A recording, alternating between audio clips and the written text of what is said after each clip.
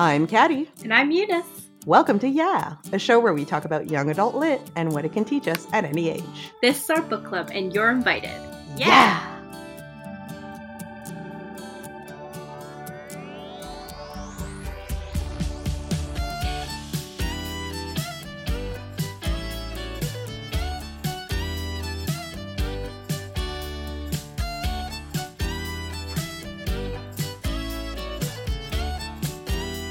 We'd like to take this time to acknowledge that the studio where we record is situated within the traditional and unsurrendered territories of the Kanien'kehá:ka First Nations. As settlers, it's important that we remember that the lands that we occupy are not our own, and that we engage in conversations that challenge the colonial mindset. We encourage you to take some time today and every day to reflect on your relationship with the land you live on and the Indigenous communities of that area.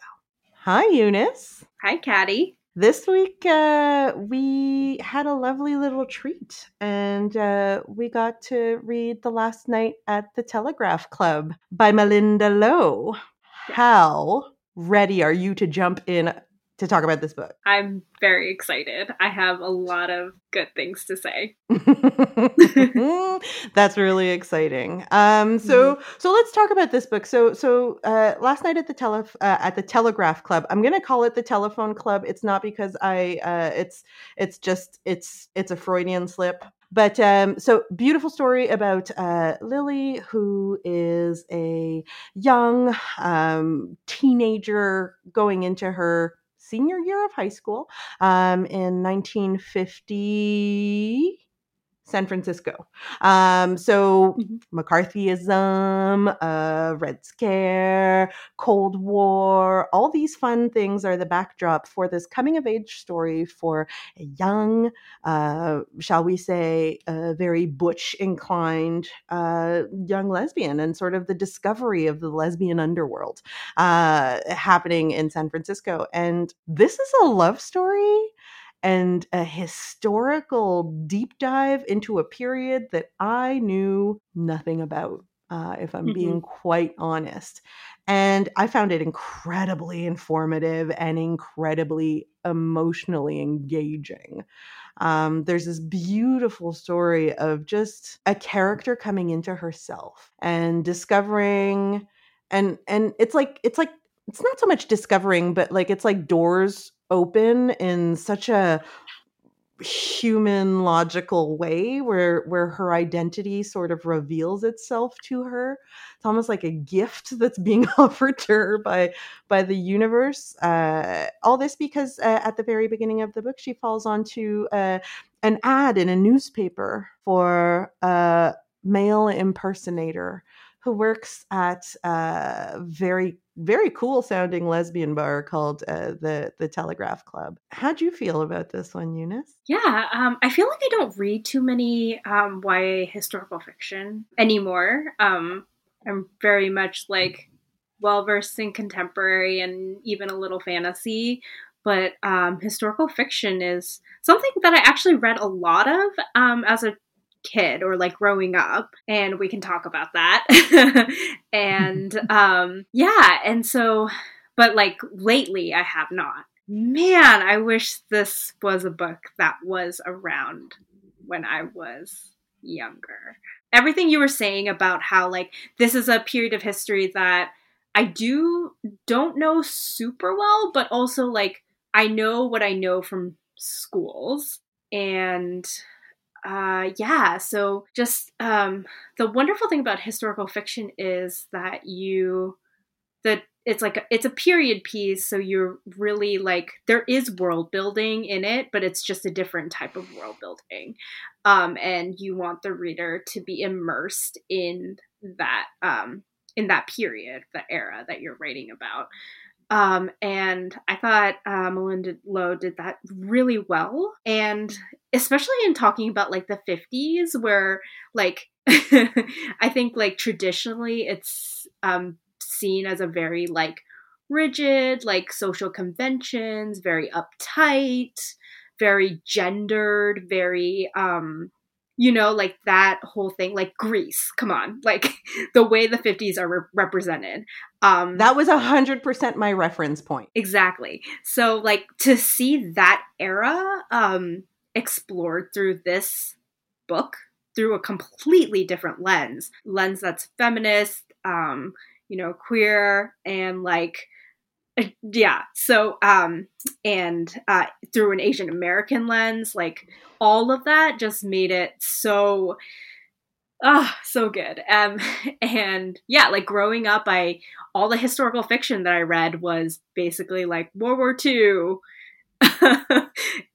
like, very white, very like very traditional. Kind of trauma porny at time. Mm-hmm. Yeah. Whenever it Yep. wasn't the story about a white person, it ends up being very traumatic. It Mm-hmm. ends up being about their experiences of being cast aside. Whereas here we kind of get that flavor of like, the group of friends that Lily has is really important. And as always, I think celebrating friendships in novels is crucial. But I think that there's something really sweet about discovering a reality through not this like aspirational like, "Ugh, I want to get out of here, everything is suffocating." It's like this is the character's reality and she's just living it, period. And she Mm-hmm. wants different things, and Yeah. she's got very much of a STEM kind of bent to her character, and which is really exciting. And everything I've ever seen about the 50s, I mean, I'm very, very embarrassed to say that other than like Enter the Dragon, I I don't think I've seen any movies set in the 50s that aren't focused on white characters, or and like in literature even less Yeah. so. War stories never really spoke to me. I kind of always like the like soft syrupy romances of like mid 70s, and like until you get to that like Sweet Valley High kind of like representation of adolescence. And I found that Mm-hmm. this actually melded really well into it, because you get that sense of Mm-hmm. romance through this incredible longing that Lily's character feels throughout the book, right? It's like she longs for love.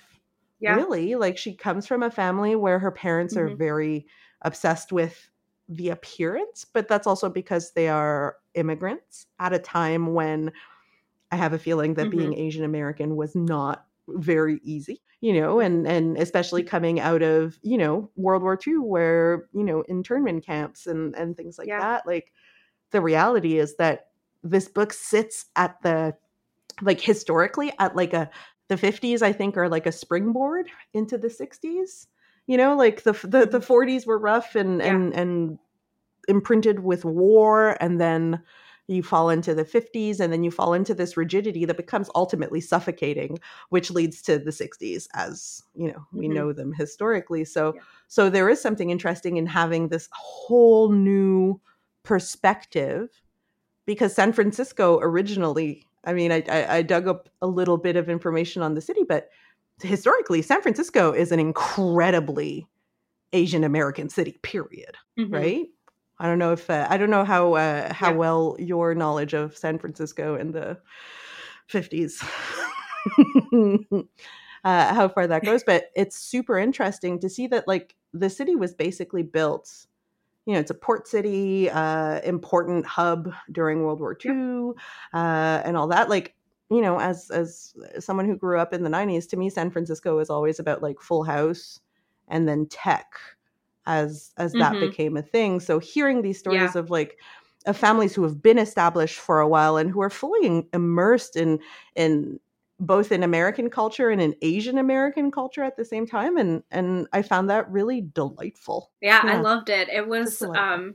like you said, like when you see like the 50s depicted in pop culture. And I even knew about like San Francisco being like this hub of like with Chinatown, it being like such a big Chinatown, and the immigration, like, and just the way that like that's how a lot of Chinese immigrants, like who are migrant workers, right, came through San Francisco. And I like knew about that, but I could never, like, this is the other thing about growing up reading historical fiction with like white main characters, is that like you're like, oh, like their history, like that's like white people's history in America. Like there were no Asians, or like there were no,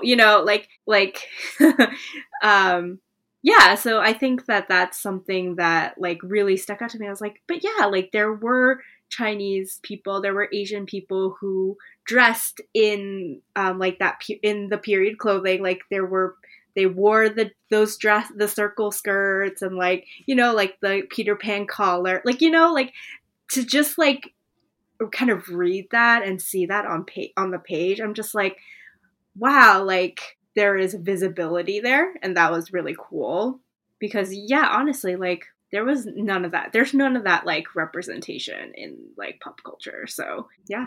Yeah, that's entirely true. I think it was super exciting to like, it sounds really goofy, but like how often do we get a group of generally first generation, first American born, or like, yeah, first generation born in the US, having a picnic, Mm-hmm. talking about like the sock hop, and like, and while eating soy sauce chicken, and like that brought me a lot of joy as a reader, to be like, oh, I have this weird Mad Men kind of Mm-hmm. imagination situation happening because of pop culture, and Yeah. transforming that really made it interesting.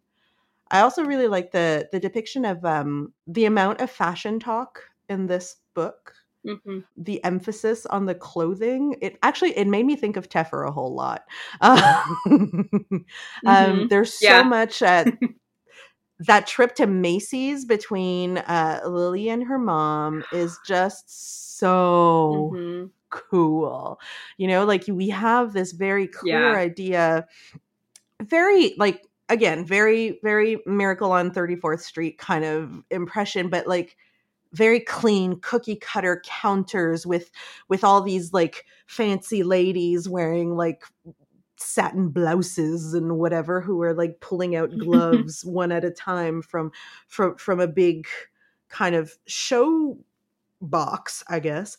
And it's so neat to all of a sudden have this character who is so aware that she's the only Asian American person in this space, and feels like she sticks out like a sore thumb, but also understands and relates to her mother, and understands why her mother shows up in the way that she does, and that certain harshness that she has.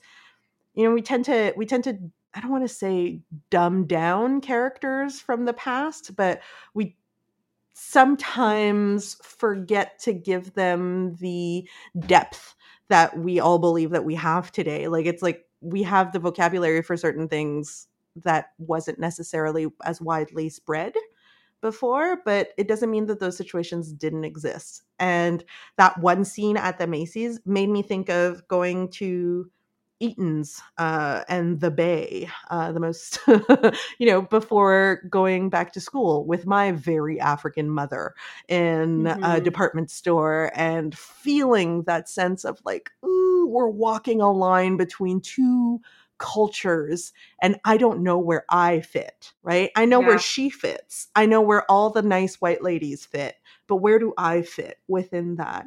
And that sense of kind of navigating in between worlds is really, really neat. Yeah, the richness of like the different like family structures, family like, and just like the variety of the different people that made up this community was also very like intentional too. How like Lily's mom is from a family who speaks Cantonese and has been in the country for a couple generations, whereas Lily's dad is an immigrant, like a more recent immigrant who came to study, and he's from Shanghai, so like a different part of, and like how that, even that dynamic is played out. And just like how her friend has an even different story where it's like multiple family members living in the same house and they're restaurant workers, and just like that picture that's painted, and like that's very real. and very much like, yeah, something that's like, because I mean, also because it's like a historical piece, it's also very like well researched and really like the back matter in this thing is so great. One of the really amazing things about this book is that back matter, with the bibliography and just like the commentary on like why Malinda Lo chose to do certain things with this book. But even with the storytelling, it's just that like that was important to add to make this very much like a full picture of what living in the 50s in San Francisco in Chinatown was like. And That's like, really cool. Yeah. But I agree with you with when I started reading it, I wasn't quite expecting as many references, to go and dig and I mean, I'm not Asian and I'm not going to pretend to know things that I don't. And it was interesting to see that this also served as a pedagogical tool for the reader, and like it definitely gave me the impression that like, hello, let us remove one book from the 50s starring that only centers around a certain type of narrative, and let's like move away from that and use this as I found an interesting tool for integration, and the way that this book could be used as a way to talk about the stigma also of being a double minority, which is being queer within a marginalized community already, which is so complex and tends to and is in an intersectional framework, it's doubly oppressive and triply because she's a girl. So she ends up being the minority of a minority of a minority of a minority of a minority, and that weighs heavy on this like 16, 17-year-old character who, all she wants, and I love that she wants to fit in. That's all she wants. She doesn't want to stick out like a sore thumb. Her group of friends, she's interested in getting to know folks, but she's still a little reserved. The college crowd, a little scary, until she meets Kathleen. And then I think that there's this I love this story. So Kathleen is another girl in school who is in advanced math, and she and Lily have been in classes together for quite some time. And I love the fact that like, they're seniors in high school and they only met when they got to high school because their junior highs were so divided up by like segregated within their own communities, and they end up in a larger high school, which is very, I think all of us, or at least a lot of us, can sort of relate to that step of walking into school and seeing all these men and women. But what they have in common is a deep love of science. That creates a really interesting bond between them that obviously, like, listen, if you don't get where I'm going with this, like this blossoms into like some interesting romantic entanglements, shall we say. But it's interesting to see that because these girls are talking about wanting to be computers. Like they want to be computers and do the math. It's like, hey, I have an aunt who was a WASP, and Kathleen really wants to be a pilot, like her aunt who was a WASP, so part of a military unit where it was female pilots and things like that. And that's fascinating, right? And it's like, hey, 60, 70 years later, we're still trying to break down that glass ceiling. Cool. Like, I found it very relatable to today's time, this idea of like, you must be seen in a certain way and you can't be seen with the wrong people. It made me think of social media. And it made me think of like what I used to call the African anti-connection, which I'm sure exists in every single culture, which is like, for example, I will post something on Facebook and one of my aunts and uncles in Africa will see it and they will call my mother, who lives like 20 minutes away from me. And then my mother will call me and be like, your aunts and uncles are talking. What have you done? Kind of thing. And this idea of like, you have to, I need you to represent the family well outside of the household so that we can continue advancing, our own causes and our desire to fit in and our desire to make change by fitting in. And it's such a relatable book. Yeah, I like how you were. I like how you brought up the intersectionality of it too, because I think that's a big piece of it, of it being this. Like, I think that has to do with like why the setting is like San Francisco and Chinatown. Like yeah, and like the things that Lily has to experience while she's figuring all of this stuff out, and how I like how like aware she is too. Just like her as a character, she's very much like she's kind of taken in her surroundings, and she may be naive about certain things and just like not understand, but like it was never a it's never really like a thing about how she's like, I'm learning to like ABCD, like as in like we're learning with her and she knows nothing. But no, it's like her experience, so she does know something. And I think like that's really empowering. Like she knows things like, hey, this is my neighborhood, and if you go outside of this neighborhood, I might not be welcome anymore.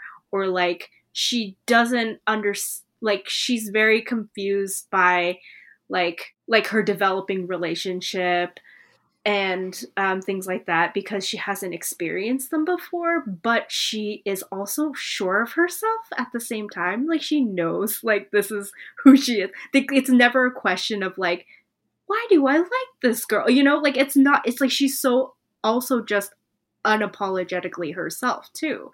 And that's what I found refreshing about it. Like you mentioned trauma porn earlier, and I was like, this is not it, because you're not feeling sorry for her. You're not pitying her. Like she doesn't need that because she knows like that's who she is. This is her identity.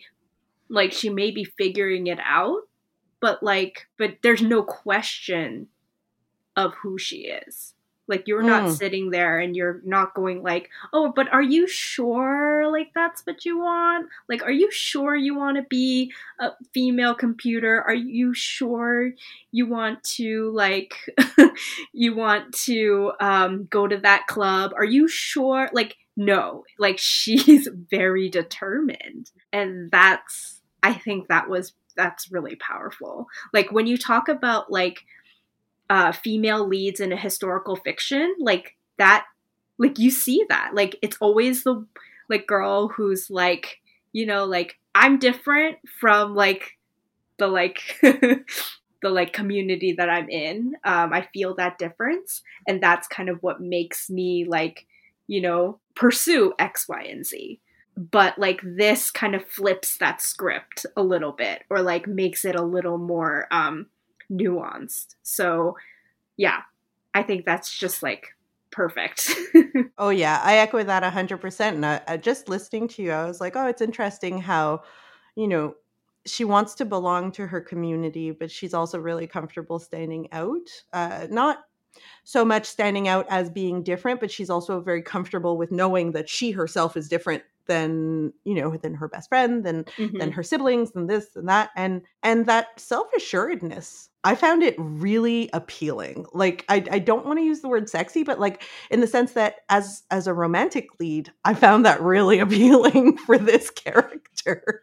I was like, I would Hmm. date her in a heartbeat, you know, and I think that this discovery, because it's not so much that she discovers her gayness, it's that there is a discovery of the erotic that happens that I find really Mm. fun, right? Because it really centers around the character discovering her pleasure and having Hmm. these little, you know, these little aha moments where she's just like, ooh, this ad speaks to me. And then you realize that she, you know, like you start to unwrap this world where, you know, people like Katharine Hepburn is very important to her. And you know, she has this affinity for these, I mean, canon lesbian models today. And Hmm. through that, we get this really nice mirroring of her marginalization as an Asian American character. You know, we get that mirrored within her marginalization as a queer character in an Asian Hmm. community. And then, you know, so we really get to see she stands out in school because she's very good in sciences, and that's not what teachers really want you to be. And you have to handle the fact that maybe your math teacher is going to be rough on you because you're the only girl in class and things like that. And it's very particular, right? She sticks out and blends in, yet sticks out and wants to be. Yeah, she's just a good character. I would date this character. I relate. She made me think of Anna Schlumsky in My Girl with Macaulay Culkin, like that Yeah. kind of like very strong, like I'm going to do it. I'm going to get it done. I'm going to discover who I am, and I'm going to be unapologetic about who I am. And that's so fun. Mm-hmm. Yeah. Yeah. Yeah. Also, okay, so I love a good coming out story. Don't get me wrong. I love it. I'm into it. Mm-hmm. But there is something really fun about the tone being set from page one, where Mm-hmm. her attraction and her interest in looking at other women and sort of appreciating the beauty and the voluptuousness of women and things like that. It's so interesting to not see it as like there's so many possibilities for that to turn into a very kind of patronizing way of looking at things, where she's just like, oh, she's really pretty, I'm not really pretty. Ugh. Like she's like, that's not the thing. It's so, I want to say, like smoky and jazzy, like like I just like I kind of wanted to I really wanted to listen to this book on audiobook. Hello, audiobook services. If you would like to sponsor our podcast and maybe throw us some credits, I'd love that, because this is a book that I would have listened to with like, I would have like started smoking again and just like enjoyed the like, all I wanted was like smoky jazz, like maybe a bit of a glass of scotch. Maybe I think I'm Don Draper. I don't know. But it just, there's something really sexy in the air of this book. It might be also some of the danger. No, I think so. Right? It's the danger of getting caught. Yeah, maybe. Yeah, I think that part of, I think, was unexpected. I was really expecting just kind of like a run of the mill, like girl meets girl, like they're in high school, like fall in love, like, but there was something, I think it really had to do with like the backdrop of like them going to the club. And then meeting like the whole cast of characters, that culture, which I mean, I knew nothing about, but like is still kind of like culture that I have seen like little remnants of. So I went to an all women's college, and like that whole like baby butch, like baby gay thing is real. And like I definitely saw that play out with the first years. And you know, like, and that was always like exciting to see people like, you know, like learn terminology, learn like the culture, and like found family. I have to say, like, there was this really great moment where you kind of see a picture of found family that happens during Lunar New Year. And like, if you know anything about Lunar New Year, it's definitely a family holiday. And so I don't know if Malinda Lo did that on purpose, and I feel like she did, because like a lot of what this book is was intentional. And like I thought that was really powerful. Like found family for Lunar New Year's. So yeah, like I felt that like the culture, the realness of that culture, of that community. Like we talked about, like she does a really good job of describing the Asian American community, but she does also really great job of describing what the queer community was like in San Francisco at this time. And then like her putting an Asian American woman in that, like connecting all the dots, like, so good. Yes. I feel like there was a lot of like, while I was reading it, there was a lot of me going, snapping fingers and be like, oh, yes, yes, yes, yes, yes. Oh, yes, yes, yes, yes, yes. I was super into that.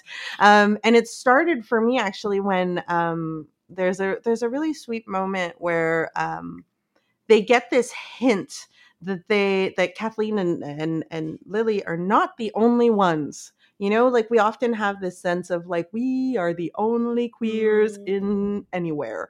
And they're sitting in a park and they're having this, this conversation. It felt very Pride and Prejudice like, where like they were having this conversation that had like a bunch of subtext, and I was like, I love it. And then they see this group of women who look like, I think the description, like they look free and just like casually flirty with one another. And I was like, oh, take me to this land, and this sense of like they're both staring, and then they both get embarrassed at the same time. But the folks that they're staring at aren't embarrassed, and they are okay kind of walking to the beat of their own drum and living their truth, and all of that. And I just, everything about this book is intentional to make you feel like you are a part of something. And I find that really interesting, because I know I know a pretty good deal about the queer community, but I knew very little about the Asian American or the Chinese American community in the US. And so I found it really interesting. I find it really interesting that we both kind of like, hey, it's like we're swapping cultures, and like we're learning about the other culture that we were missing out on. And it creates a point of relation. I think that this is a story for anyone who's felt marginalized. Like this is a book that gives a really good example without it falling into the pits of like, I'm so lonesome and everything is terrible because I'm gay. Yeah. Because knock knock, unless you've been living under a rock, us queers tend to have more fun, just because I said so.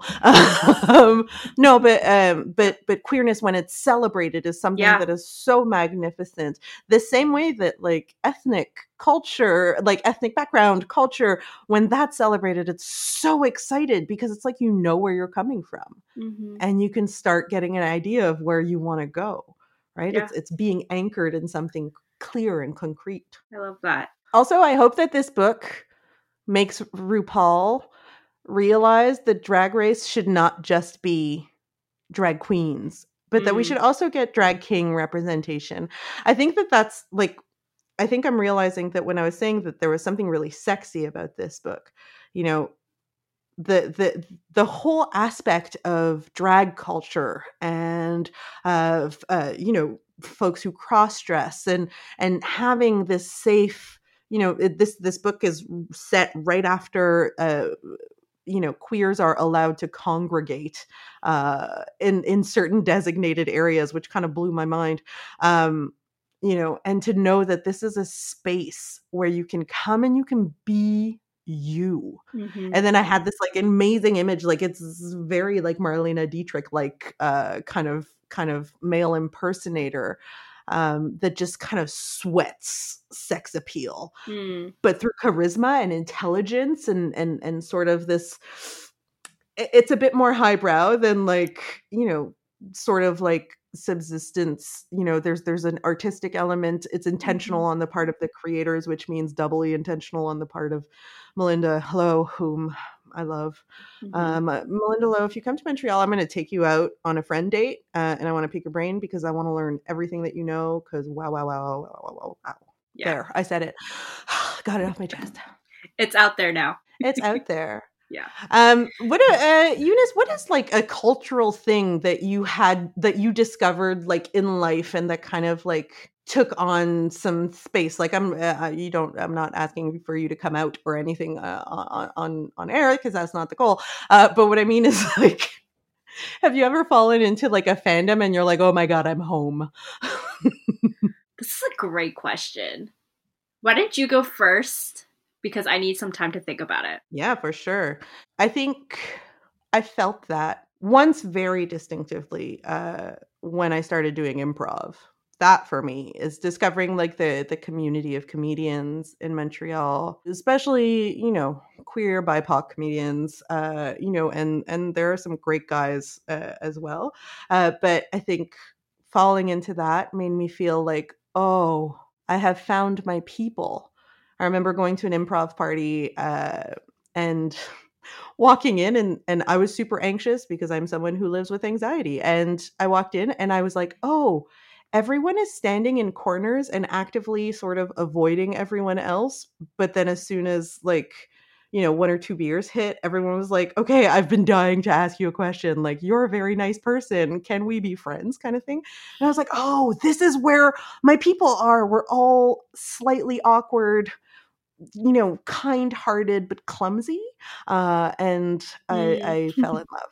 Yeah, that was it for me. I get bits and pieces of this, but more recently, I've really been I've always been a romance reader, and like whether it be like capital R romance, like it's a romance novel, or like romance elements in books, like obviously that's kind of where it started. But I think more and more recently, I've kind of become more unapologetic about it, where like, it's like, that's my genre. Like that, that's what makes me happy. And like, that's the type of book that I'll be reading most days, and yeah, like, and it's great, like, to see that also, like, through Bookstagram and people that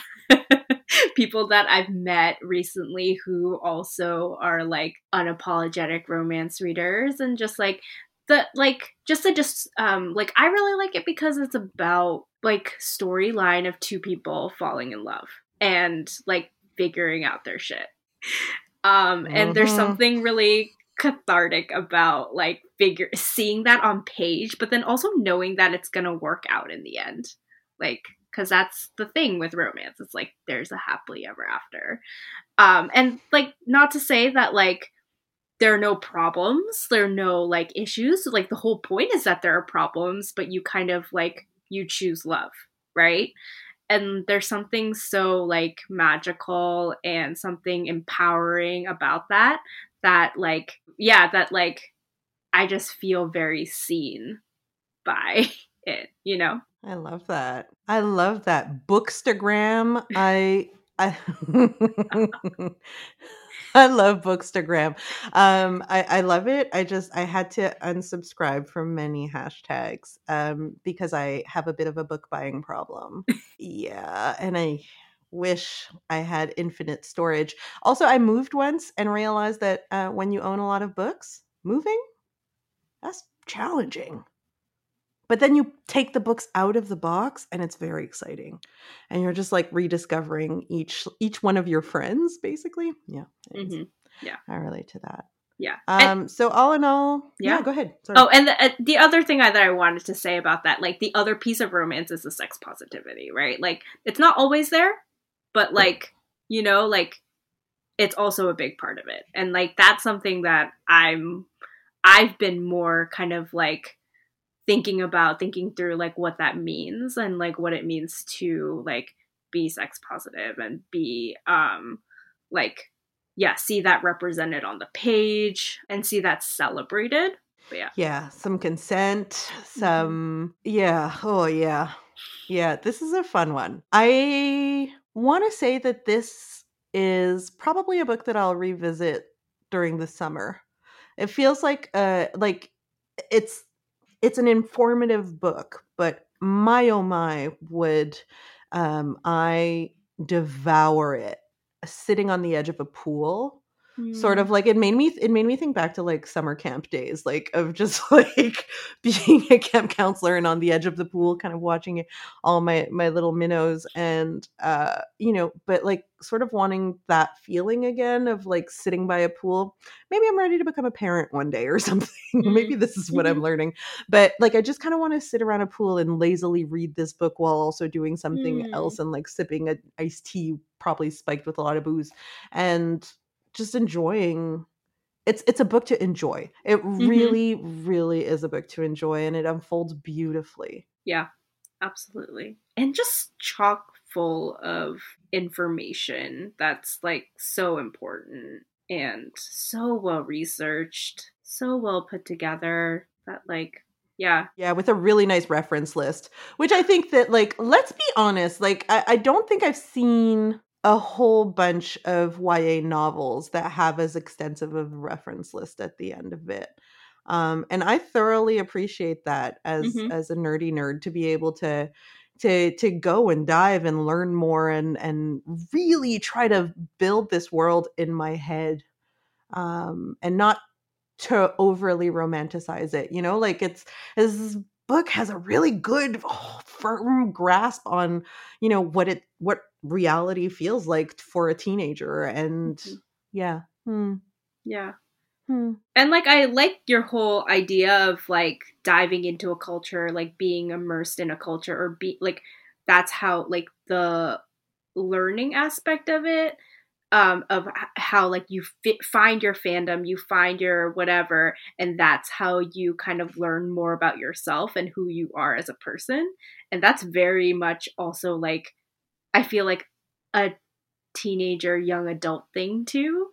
And so to have this book and like finding it on the shelf, like at a library or something, and then opening it and reading it, and you're like, oh, like I really see myself on the page, or like I see like someone else on the page, but I'm curious to find out more about it. And that just sparking that interest of like, I'm going to do Mhm. the research, or I'm going to like really do a deep dive into this culture, or into like, like this community, or, and find out something about myself. Like that's kind of how it starts, right? Like, that's how you find bits and pieces of yourself. So, Yeah, yeah. by being brave and putting yourself out there. I love this. This is a great book with a great message, folks. Run out, read it. Melinda Lowe, I love you. I think I got my first it kind of poof ripped my chest hole open and let my heart feel some stuff. I'm into it. All right, shall we wrap this up? Mm-hmm. Thanks for listening to Yeah. If you want to leave feedback, suggest a book for us to read, or just say hi, please say hi. Send us an email at theyapodcast@gmail.com. Follow us on Twitter at Yeah Podcast, and individually, I'm at Unicorn Reads a Book, and that's Unicorn with the E on Instagram. And I'm Caddy at Caddy_D. Wow, I can't even say my own handle. That's awesome. If you like the show and want to help us make it even better, consider supporting us on Patreon. You can get all kinds of great perks, including early access to bonus content, shout out, guest appearances, and more. Head to patreon.com/yeahpodcast to donate. Shout out to our patrons, Catherine Reshi, Erica Stutchberry, Kat McGuire, Lizzie Tenho, Chantal Thomas, Maddie Dever, Megan Jane, Emily Patton, and Emmett Cameron. We have merch. Hit the merch link in the description of this episode to get some from the fine folks over at TeePublic. Yeah, get some. You can also support us for free by leaving a rating and review on Stitcher or Apple Podcasts, subscribing on Spotify, and by sharing this episode with a friend. I would say any budding historian in your life will probably really dig this book, or any lover of romance. Yeah. Special thanks to Great Bear for letting us use their song Jenny's Groove as our theme music. You can find their music for sale at greatbearmusic.bandcamp.com. This episode was produced by Caddy Diop, that's me, and edited by Tom Zalatinai. Hi, Tom, as part of the Upford Network. You can find out about all the great shows on our network at upfordnetwork.com. Bye-bye. Bye. Hey, I'm October Jones, Hi, and this I'm is... Fish with Legs. I'm a fish with legs. Fish. I'm the elemental creature of water, and I'm here to tell you about my podcast called October Jones and Fish with Legs, starring me and my best friend. October Jones. Nailed it. October and Fish is a fictional series that follows me and Fish with Legs as we try to stop an evil two-headed snake from releasing a terrible monster. And make friends, and go on adventures, and get captured a lot, and escape a lot, and encounter racism. And what? And learn very special lessons every third episode. I have not learned a single lesson. Yes, you did. We learned about being friends, and authoritarianism, and colonialism, and how to defeat a giant crab. Authoritarianism? They're in authority for a reason, Fish with Legs. If everyone followed the rules set in place by the human government, then there wouldn't be... Fun for adults and kids. New episodes on Mondays. You can find it wherever you find podcasts, and of course, on the Upford website. Okay, that's That's it. Bye! I'm Tom Zalatni, executive producer of the Upford Network and host and producer of Up for Discussion, a podcast about great food and the people who love to make and eat it. But wait, isn't Up for Discussion a comedy podcast? It sure was, but things change. It's a food show now, and it's a very, very good food show. Every week, I dig into a different ingredient, dish, meal, or cuisine with help from friends and guest experts who know way more about this stuff than I do. Do you like food? Of course you do, you're a person. So you will like this show. Go listen to it. Wherever you get your podcasts. Up for Discussion. It's a food podcast now. Brought to you by the Upford Network.